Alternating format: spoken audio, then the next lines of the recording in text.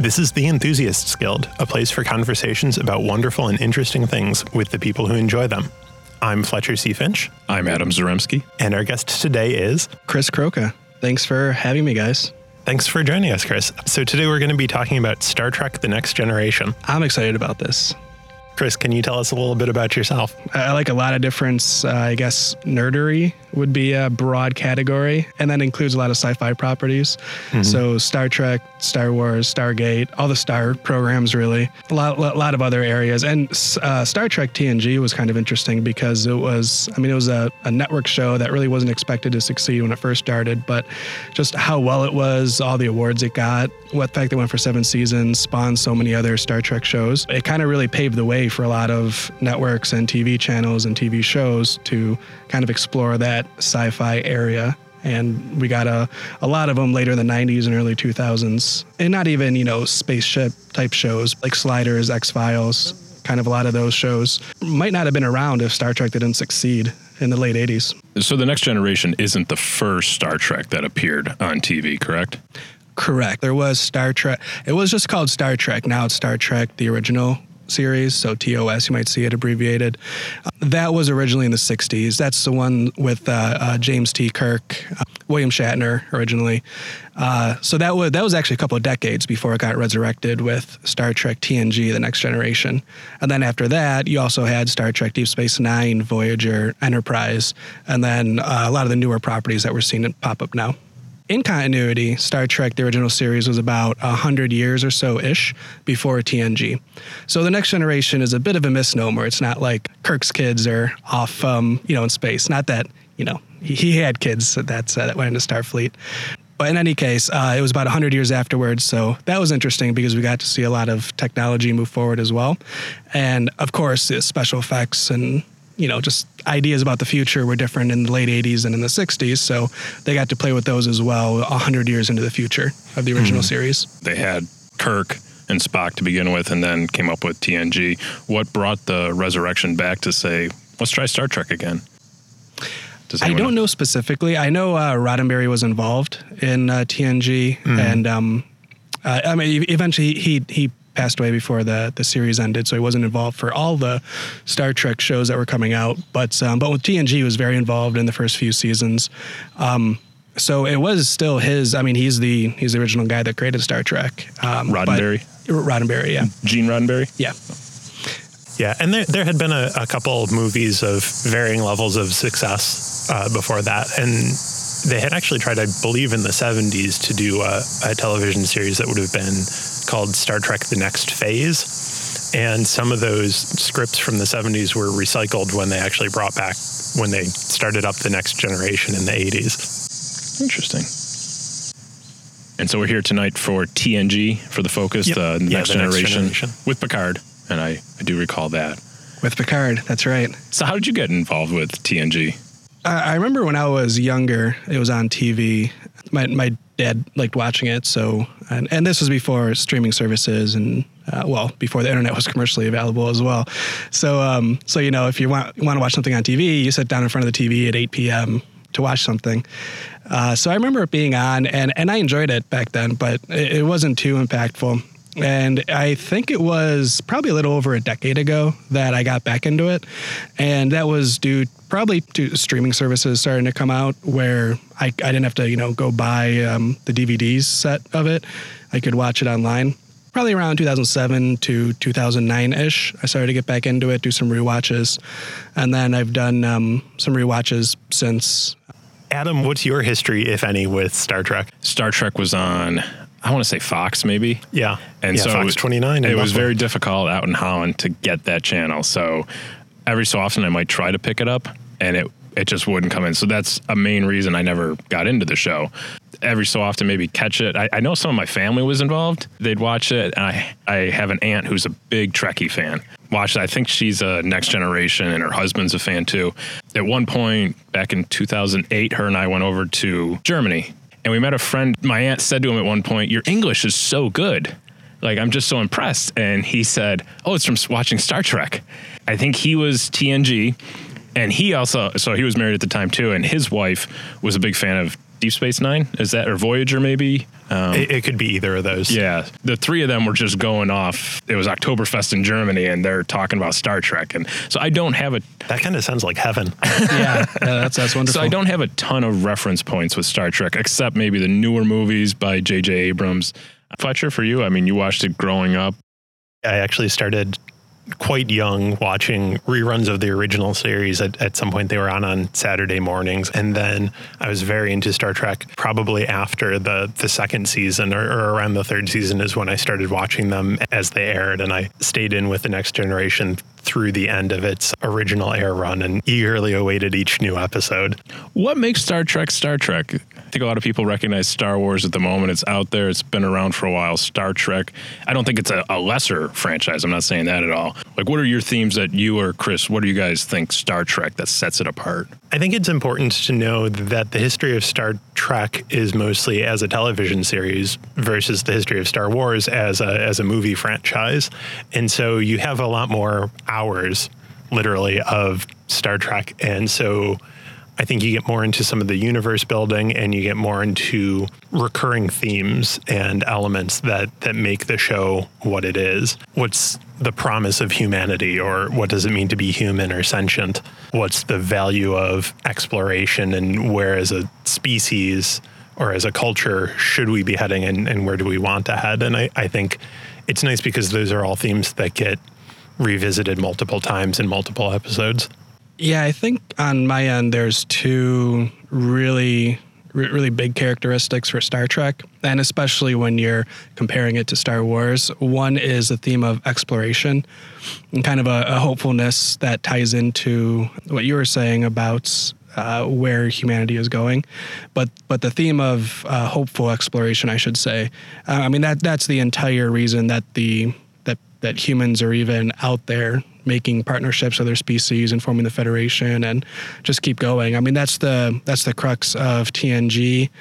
Whereas with Star Wars, there's really no. I mean, the planets are known, ships are known, technology doesn't really seem to change too much. The known space doesn't really seem to change too much, and that's not necessarily a hit against it. It's just they have no interest in that.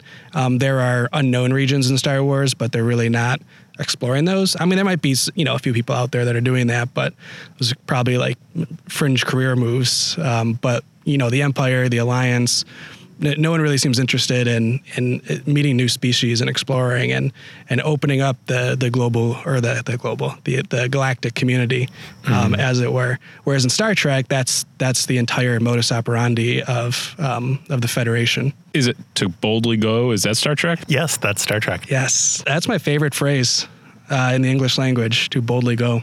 One of the reasons why I don't really mind split infinitives, because my favorite phrase is a split infinitive. That's the first one. And then the second one is Star Trek really deals with ethical and moral questions more than Star Wars does as well. So Star Wars has the light side and the dark side. And I think more recently an emphasis on some of the non-Jedi moral and ethical questions out there. But that's a bit more recent, and it's not really one of the driving forces of the franchise, whereas with Star Trek, that's a regular occurrence, where there'll be some kind of moral or ethical issue, whether within a ship, within dynamics, interacting with new planets or new species. It comes up a lot, and it really runs the gamut of all sorts of different philosophy. They're not just about what's the right thing to do, what's the wrong thing to do, but dealing with different kinds of situations. I remember a critique of the movies, the newer ones with J.J. Abrams. It wasn't so much of them solving their way out of a problem. I don't know if that was you. I guess I'm just curious if that's another thing of Star Trek where it's like they think their way through and it's not necessarily just like blasting their way through a problem. Star Trek very frequently is about thinking through a problem or finding a new solution or a different approach to an issue as opposed to fighting your way out of a situation. I mean, there are fights. Going back to some of what Chris had said, the premise of Star Trek is almost very utopian because the idea is that humanity has moved beyond its baser needs and impulses. We've found a way to meet all of our essential needs, and we get along with one another for the most part and get along with a lot of other species. That's the Federation in Star Trek is the United Federation of Planets. And so it's a group of planets that have worked together and are sharing resources and cultural approaches and that sort of thing. Original series reboot movies are fun as action-y movies, but they don't have as much of that problem-solving, transcending our baser selves. I agree. I mean, they're definitely good action movies, and I think they have decent characters in them. And we already mentioned that the actors they got were pretty good. Oh, yeah. But also the characters and the characterization and character arcs over the three movies, I think were pretty good. But I agree. Outside of those two things, there's not too much of a classic Star Trek TV series, especially something like TNG or even the original series that is there. So they're not really, and it's hard to do in a movie format. Yeah. Going back to what you said earlier, I think Star Trek really does work better as a TV show. What elements of Star Trek The Next Generation do you enjoy the most? I think I'll probably go back to just kind of Star Trek overall, the couple things I mentioned. So the exploration aspect of it, I really like.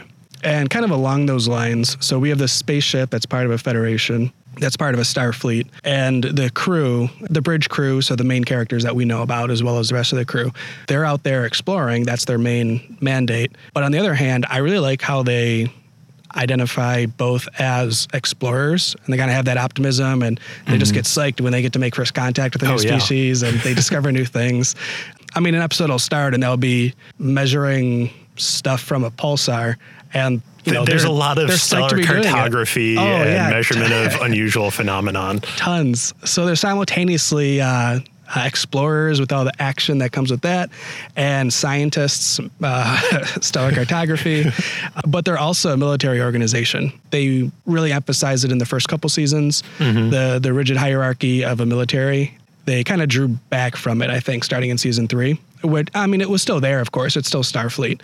But I really like that about the show. And one of the aspects of it where you have this bridge crew, and I think it's really personified with Captain Picard, where he can wax philosophical, and he describes himself as an amateur archaeologist. He's fascinated by history.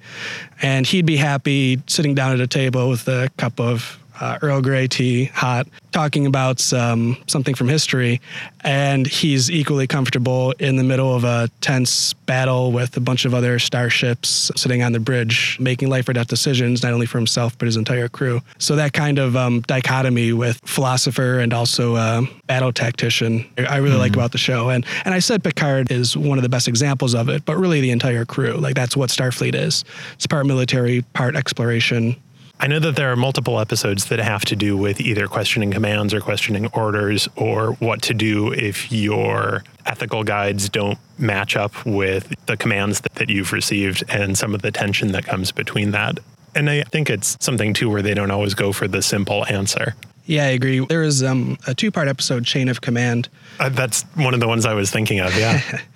And I think that shows it really, really well. So in this episode, Picard and a few of the other ones go on this secret mission, and the Enterprise gets a new captain in the meantime, and that causes some strife. And you have Riker, who's the first officer on the ship, getting into conflict with the new captain, while all the while Picard and the small secret away team are going about this stealth mission, which, I mean, anytime you start talking about stealth missions in a military, you kind of probably starting on ethical ground to begin with. And then that mission goes very south for them, and quite a bit of torture ensues. But and that's another thing. I mean, Picard, he's all those things that I mentioned, and he's also the kind of guy that can withstand torture by an alien species and still stay sane and stay who he is. So that's a very memorable episode. Yeah. Those are some fantastic performances. There are 4 lights. So Captain Picard, is it Jean-Luc Picard? Yes. Played by the awesome Patrick Stewart. I think a lot of people know that. Who are some of the other characters in The Next Generation that are on this ship going out there exploring boldly? So going through the bridge crew, the first officer is William Riker. He was kind of cast, and Fletcher, correct me if I'm wrong, because you have better production knowledge, but I think he was cast to be kind of a Kirk analog of a brazen type character. The theory that I've heard is that when they were creating the Next Generation characters, they actually kind of split the Kirk character into 2. So Picard got the leadership qualities and the philosophizing, and Riker got the man of action characteristics. Got it. So yeah, you have William Riker as the first officer, and then you have Deanna Troi as a counselor, which that was interesting because I don't think the original series had a counselor on the ship. But since this is an exploratory vessel with, I think it's around 1,000-ish people on it at any given time. And that includes crews and their families as well. So when you have 1,000 people all in space in this spaceship all together, I suppose it does make sense that you need a counselor to help deal with this. But she's also a member of the bridge crew, so she can take over the ship. And there were a couple episodes, character development on her, where she needed to be in command of various situations and, you know, was kind of uncertain and then found out that she was up to it. So she's still part of the kind of military Starfleet hierarchy. She's a lieutenant, I think, or maybe lieutenant commander. And I think she might get a promotion or two throughout the series, but she's the counselor of the ship officially. You have Lieutenant Worf as the security guy. That's the Klingon. So he's the guy with the ridge on his face. He's kind of a fun character because he's, you know, Klingon, straightforward, battle centric, but he's a Klingon serving on a human ship. So they get to have some fun episodes playing around with how he deals with that. You have Geordi LaForge. Yeah, the chief engineer. LeVar Burton. Reading Rainbow, right? Yes. Yeah, exactly. He actually didn't start off as a chief engineer. In season 1, I think he was, I don't know if he was a bridge crew or if he was still in engineering. Yeah, he was part of the bridge crew in the first season. Yeah. And then he got promoted, so good for Geordi. Yeah. Geordi, I like because he's very competent, and from an engineering perspective, he helps solve a lot of the problems. But as a character, I also felt like he provided some comic relief. There's this one episode where he creates this hologram of a different engineer, attractive woman around his same age, and he created this hologram because he needed to solve this engineering problem. And you know, she's a real person, but she's the other side of, you know, she's a while away, so he created this hologram. And then he ends up falling for this hologram, and it's just a super awkward episode. That episode is Booby Trap, and the character is Dr. Leia Brahms. And they actually revisit that in a really interesting way because I believe it's in another season. He meets the actual person, and his expectations based on the holograph of her do not meet up with his experience of the reality. That's right. She does come back, or not back, but she actually comes to the Enterprise herself. And I think that episode is actually more awkward than the first episode. It's a very painfully awkward one to watch. And Geordi does have quite a few painfully awkward romantic or attempted romantic encounters. He does. He had a visor or something he wore over his, what was that? Yeah, that was, so he's blind. Okay. And it's basically a way to let him see, but it's not seeing directly as if he had eyes, or, well, he still has eyes. It's not the same way as if he had working eyes. So he can see in various spectrums, I think. And they use that a few times as well. Like he might be able to see something that others can't see because he can see into those spectrums. Or they might use the visor a few times, you know, like in situations where they're in trouble and that's a power source or something else. We also have Data, who's a very interesting character. So in the original series, you had Spock, who is a Vulcan, so very logic-driven, no emotion. Well, Spock is half human, half Vulcan, which is where you get some of that, dramatic conflict, I should say, going on. Whereas in the new show, you have Data, who's an android, so also very logical, because he literally doesn't have the capability to have emotions. They're not built in. At least in the, you know, for the majority of the series. And he eventually gets an emotions chip that comes into play. Emotions chip? A little bit later, yeah. Yeah, it does not go well at first when he gets that. You have Dr. Beverly Crusher as well. And I don't know, Fletcher, is a long-time fan. I'm curious to get your take. So I don't remember too much development with Crusher. So she started off as the medical officer. I think she was a commander level. She ended as a commander level. There was that season where she was away. Right, the second season she's gone. Head of Starfleet Medical, and then she comes back to the ship. And there's some romantic tension between her and Picard that they get into a little bit here and there. But otherwise, I don't remember too many like Beverly-focused episodes or too much development of her character. Really, until season 6 or 7, you don't see much of that at all. There was that one episode where I think she's at her grandma's house. Yes. And there was a ghost that her grandma was hooking up with. It lives in a lantern. Yeah, Space ghost lives in a lantern, hooked up with her grandma. Huh. That was a weird episode. It's a very strange episode. They're on like planet Scotland. It's That's right. it's about as good as that recap makes it sound. Earlier I was about to make a point that Star Trek sounds more possible, but then you brought in the ghost. So I don't know if that holds up. I guess when you've got a show going on for 6-7 seasons, you try a lot of different things that maybe work and maybe don't. That's true. Yeah. Hope it goes well. That's very fair-minded of you. Yeah. Oh, I should bring up too, not a member of the core crew, but a recurring character who's probably my second favorite character on Star Trek, Q.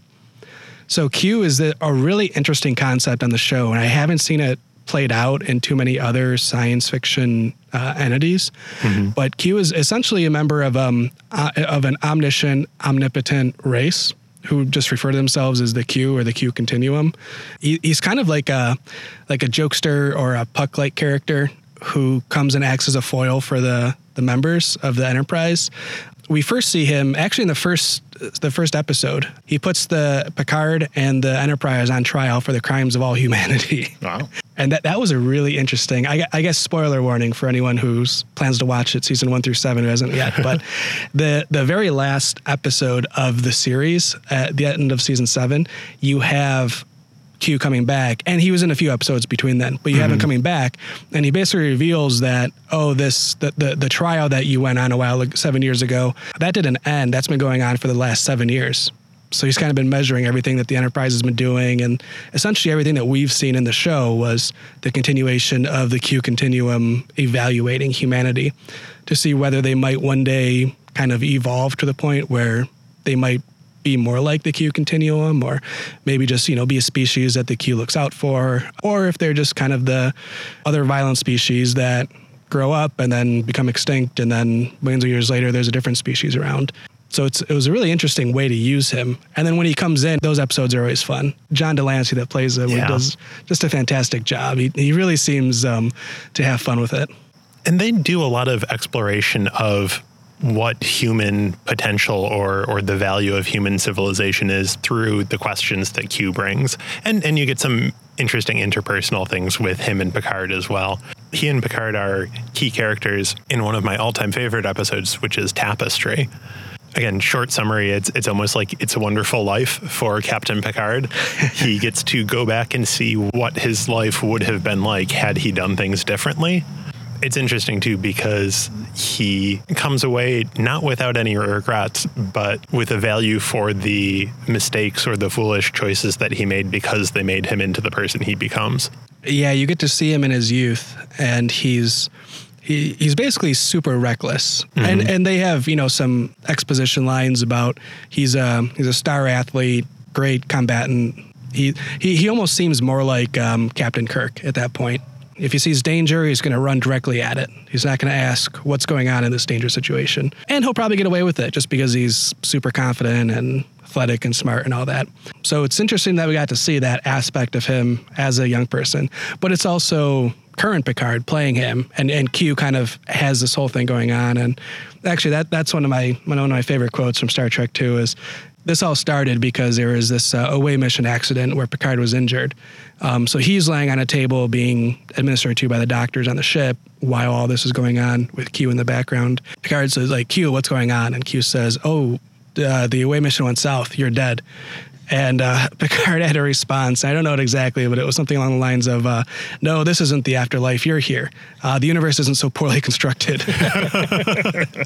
I do like that. Well, and I think you see some interesting changes between the different series, too, where the Klingons were really one of the main enemies, or the main enemy in Star Trek, the original series. And when you start the Next Generation, they're allied with the Federation. And so that's a big change to go from this is the enemy who we're always either at war with or tense about, to these are people who we're on the same side now. And that relationship is still a bit fraught sometimes, but it gives you a chance to explore new enemies and new ways that humanity interacts with alien species. And maybe there's a hope that you don't always have to fight the people over and over. You can move beyond that. Well, and the big bad that you get for Star Trek: The Next Generation is really the Borg. And I think the Borg are a fascinating enemy. What are they like? So the Borg are, it's essentially a collective hive mind. And we learn more about them, not only through Star Trek Next Generation, but through the other shows as well. They're a pretty prominent villain species in Star Trek Voyager, for example, and come up in some of the movies. So we learn more about them, but they're a collective hive mind that assimilates other species. So they're not, they don't want to, it's not like the archetypal villain of I want to blow up the world. It's they want to assimilate everybody to be the same as them. So they can essentially, walk up to you, plant some nanite probes into you, and then they take over your psyche. And Voyager actually got into what happens and to that person, that individual personality, whether it's gone, whether it's not. So they played around with it a lot. But the Borg they were first brought in TNG, and Picard especially has a pretty fraught relationship with the Borg. It was actually through Q that they met the Borg. In one of the Q episodes, he I forgot why, but him and Picard got into a fight where Picard's like, "We don't need you. We're we've been exploring for hundreds of years. Humanity, Starfleet has, and we don't need it." And Q says, "You don't know what's out there, so let me show you." So then he flings the starship a couple thousand light years away to where the Borg are, and they encounter the Borg, and they just get their asses handed to them. It goes very poorly, and then Q brings them back, and they're like, "Oh, there's this villain out there," and then eventually the villain. The Borg do reach Federation space and become an issue, and they even assimilate again. Spoiler warning in case anybody hasn't seen it yet, but they actually assimilate Picard. It's a 2-part episode, and it's probably one of the best episodes of TNG out there. Yeah, it's a season cliffhanger. Yeah. Oh, and that's back when season cliffhangers wasn't. Yeah, that was like. As somebody watching at the time, that was really hard. I had to wait an entire summer to find out what happened. Oh man. Yeah, that was big. So the Picard's crew has to go rescue him and defeat the Borg. Meanwhile, the Borg, since they assimilated Picard, they get all of his memories and Starfleet knowledge and his tactical knowledge. And one of the reasons why they had him, so he wasn't just a mindless drone. He was still under their control, but he had a name, for example. He was Locutus, not just a Borg number, which they normally have, like 7 of 9. Who's actually a different character, but he had a name and a little bit, and they said we wanted to adapt kind of like one of the preeminent people of this species, so that we can use that knowledge to assimilate the rest of the species. So they kept him a little bit independent, and then his crew had to rescue him, thwart the plot against Earth that the Borg were heading towards. And there was also, that's where we had the Battle of Wolf 359. Yeah. Which was a huge part of Star Trek canon. You had an armada of Starfleet ships amassed against this one Borg cube, which is how their ships look, and the Borg cube just decimated. I mean, this was like dozens, if not hundreds, of Starfleet vessels just got decimated, and that was referenced in other shows, and that was a big point as well. That the Borg were such a threat, and then when the Enterprise catches up to it, they managed to kind of, I think it was more like sabotage. Get Captain Picard back and sabotage the ship and blow it up. But actually, Ben Sisko, who's the captain and one of the main characters in Deep Space Nine, his origin story was Wolf 359. It was in that battle that he managed to escape. Him and his son managed to escape, but his wife actually died. And that's how Deep Space Nine starts up, with him still dealing with that. So I think one of the interesting things about having the Borg as the enemy is that it brings up some of those themes of the importance of individuality and autonomy and personal identity in Star Trek, and how important that is to the characters, and how important self-determination is to the characters, and Picard in particular. In The Best of Both Worlds, Part 1 and Part 2, when he's taken over by the Borg and becomes Locutus and doesn't have control over himself and is used as a tool of the enemy against his own people, during the episode that's kind of dealt with matter-of-factly. It's obviously a sort of tension and drama that the enemy has him, and he's eventually rescued by our heroes. But it's in the following episode, Family, where you explore how damaging and terrifying that experience was to him. Yeah, I really like that they followed it up with Family. And that episode, so with the two-parter Best of Both Worlds, you get a lot of action. These are space battles and starships with literally the fate of humanity hanging in the balance. And then right afterwards, the episode Family is Picard on his family's vineyard in France with his cantankerous older brother and his brother's family. And he goes there on a bit of shore leave to deal with what he just went through.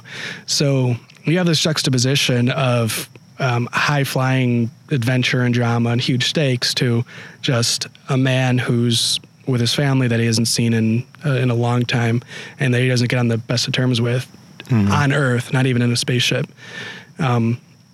Dealing with this. So the fact that he deals with it by talking to his family and resolving some of those issues, and what his brother can say to him, and his brother, Picard has a nephew as well who he's rather fond of. So yeah, I thought that was a great follow up, especially with what you were saying, where with the Borg you get one's identity stripped away. And that identity has things like, it's from family and from where he came from, to get to the point where he is this Starfleet captain and commanding a crew battling for the fate of all humanity.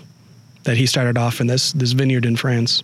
I wonder what you two think of the thought. I mentioned earlier where my aunt and I went overseas and she connects with these people from Germany and they're just talking about Star Trek. And I sometimes have wondered, if you say you like Star Wars, like, oh, I like Star Wars, you make a Chewie voice, Chewbacca or something. But when you like Trekkies, it seems like there's maybe more of a collegial, like, oh, which one did you watch? I watched this one. I don't know. Do you find that at all? That when you meet up with other people and you just randomly find they like Star Trek, do you just delve right into it and it's a great thing? Because I don't see that happening as much with some other media. I find that a lot of people who grew up on Star Trek, it played a very formative role for them in their personal morality and their expectations for how people should treat each other. I'd say yes to your question. And one of the reasons I think is with Star Wars, there are a few shows out now, like The Mandalorian or Clone Wars, but mostly it's the big blockbuster movies that most people see anyway. So it's a lot easier to say, oh yeah, I've seen and liked Star Wars without really being like a Star Wars nerd where you'd want to talk about it ad nauseum with somebody if you encounter them. Whereas with Star Trek, it is more along those lines where you do need to have some level of investment with it to consider yourself a Trekkie or a Star Trek fan. You need to watch, as Fletcher said, there's a lot more hours of Star Trek. So you need to commit to a lot of those hours to get to that point where you would want to talk to people and consider yourself a Trekkie when you meet them. So I think just because of the difference in the media, there's a little bit of a difference in the fan base too between Star Wars and Star Trek. That's kind of cool. I know I've enjoyed, when I would pick on my aunt occasionally for being a Trekkie, because if you met her, she's not someone at all you would think who enjoyed Star Trek. Yeah, and then just there's been a couple other times where she's come across someone and they'll find out they both like Star Trek. And I think you brought up a great point about the movies and investment time, Chris, where it's, yeah, you put some time into it and then all of a sudden you meet someone who did as well. And you're like, let's chat about it, Let's share our fun memories of, Picard or one of the other shows, I guess. Now, Chris, if you were talking to somebody who was interested in getting into TNG, what one or two episodes would you recommend they start out with? That's an interesting question. So I'm a bit of a purist when it comes to watching a show. I like to watch it from beginning to end. And there have been a few shows that I've started and haven't finished if it's just really bad or not what I expected, but not many. So I would like to say start with season 1, episode 1 of TNG. And that, I'd say watch that episode. So that's you have Q, which I really like Q. So you get this idea of really the the exploratory part of Star Trek where they encounter this omniscient being who can do he could snap his fingers and have the entire crew wiped away. He's like Thanos, if Thanos could do whatever he wanted all the time. So you get this, you get that, plus you get this, they're exploring a space station out on the fringes. You get a good introduction to the characters. Riker doesn't have his beard yet, which is unfortunate, but we can't change that. So I'd say watch the very first episode. After that, I'd say if you wanted to skip season 1, go ahead. Especially, and I understand, from a time perspective that it's a lot of content. So I'd say watch season 1, episode 1, and then maybe a few episodes in season 2 that are standouts. I think season 2 really got a few. It wasn't the best season overall, but I think that was the season where we really got some good episodes. Measure of a Man, which is the pretty much it's a courtroom episode where they're having a trial to decide what Data's rights are. If he is able to decide his own destiny as a sentient being, or if he is equipment that belongs to the Federation. I think that's a very interesting episode and one of the early standouts. So I would say, yeah, if you're skipping much of the first season or 2, don't skip Measure of a Man. I agree. That episode we actually watched in my philosophy of science class in college. Philosophy was one of my majors, and I remember that stood out. It was a good class overall. It wasn't like this didn't occur in a lazy, we're just going to watch films during this class kind of scenario. It was a good professor, good discussions, good students in the class. But for one of them, we did actually watch Measure of a Man, that episode. And then had a few discussions on it afterwards. So yeah, I completely agree. Also, the episode Q Who, which is in season 2, that's the first time. So I mentioned it previously, but that's the first time that we encounter the Borg when Q sends him that way. So I'd say that would be a good one in season 2 as well. That's really where Picard and the crew of the Enterprise, who for the most part are upstanding characters and really do their job well. And we've talked about the characters a bit throughout this podcast, but that's where we see a bit of their arrogance come into play, where they were very confident in their ability, their own ability and their ship's ability to explore. And then they see this enemy who's not too far away that they have no chance against. But after that, and again, it depends how much time you have. Ideally, I'd say go out and watch all 7 seasons. But if you're going to jump around, there are a lot of good lists out there. Just Google best Star Trek TNG episodes, and you can probably get a good 10 or 20 to watch. The character development, you have, and this is, as we mentioned, a show from the 80s or 90s, so it is more episodic. You don't really have too many season-long arcs that come into play like you do with some streaming shows nowadays. So I'd say if you skip around, you probably won't miss too much. You're not going to be like, oh, this person's dating this person now, or anything like that. Other than, Riker growing a beard. They don't really change in appearance too much either. So yeah, I'd say there are definitely some really good episodes out there, and it would help to watch them in order. If you're going to skip around, watch a few per season as you go, and I think you'd get a pretty good feeling for what Star Trek's like. I will say too, there are a few episodes. So we've talked about or covered a lot of my favorite episodes and good episodes overall. A few other ones I wanted to call out. So there's one in season 6 called Starship Mine. That's a really good Picard episode. It's kind of a Die Hard on the Enterprise. Exactly. That's a great way to put it. The Enterprise is having this basically like space fumigation. So the entire crew is off on a starbase. Picard gets trapped on the ship and finds out that there's some thieves who want to steal stuff from the ship or. And that, so then he has to defeat them. And he's the captain. He knows the ship inside and out. So we get to see Picard in action, outwitting these thieves and using the Enterprise to do it. Die Hard in space. Yeah, it's a fantastic episode. That's a lot of fun. Yes, I really like that. Another season 6 episode, which I wouldn't necessarily say is one of the top 10 or anything, but rascals, due to, I think it was a transporter malfunction, but a few of the crew members come back as children. So it was just knowing Picard and how much of a grown-up he is, just to see him as a kid is a lot of fun. That is a fun episode. It's humorous. Yeah. Fletcher, were there any other standout episodes that you can think of that we haven't talked about yet? Darmok is one of my favorites. It's about communication.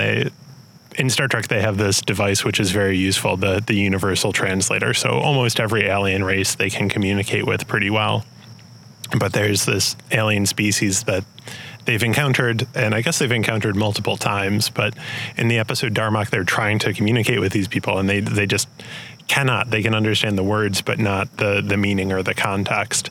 And so Picard and the captain of the alien ship end up on a planet together, and through working together in some trial and error, Picard learns to understand that their entire...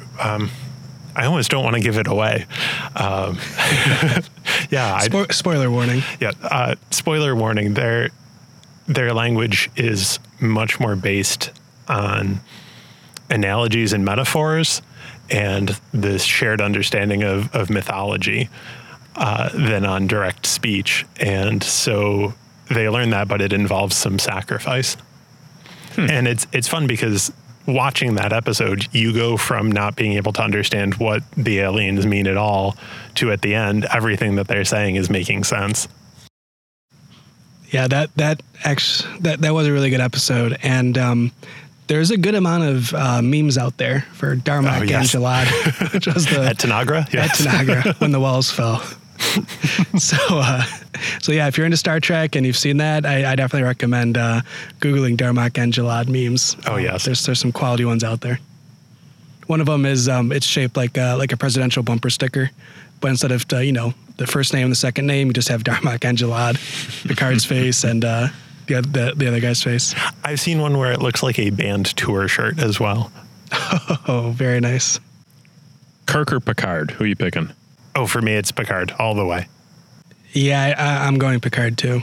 There's just so much, and earlier, as I was saying, how you simultaneously have the historian and philosopher, and then you also have the battle commander who just comes off as supremely badass in a lot of different situations. That's pretty great. And choosing Picard, I'm not taking anything away from Kirk. Kirk's a great character, and I think especially in the reboot movies, Chris Pine played him really well, and they presented him really well. But yeah, definitely Picard all the way. Well, Chris, thank you so much for joining us. Thanks for having me. This was a lot of fun. Thanks for listening to this episode of The Enthusiasts Guild. You can subscribe and hear all our episodes through your podcast player of choice. Find us on Facebook at The Enthusiasts Guild, on Twitter at Enthusiast Guild, or contact us at theenthusiastguild@gmail.com.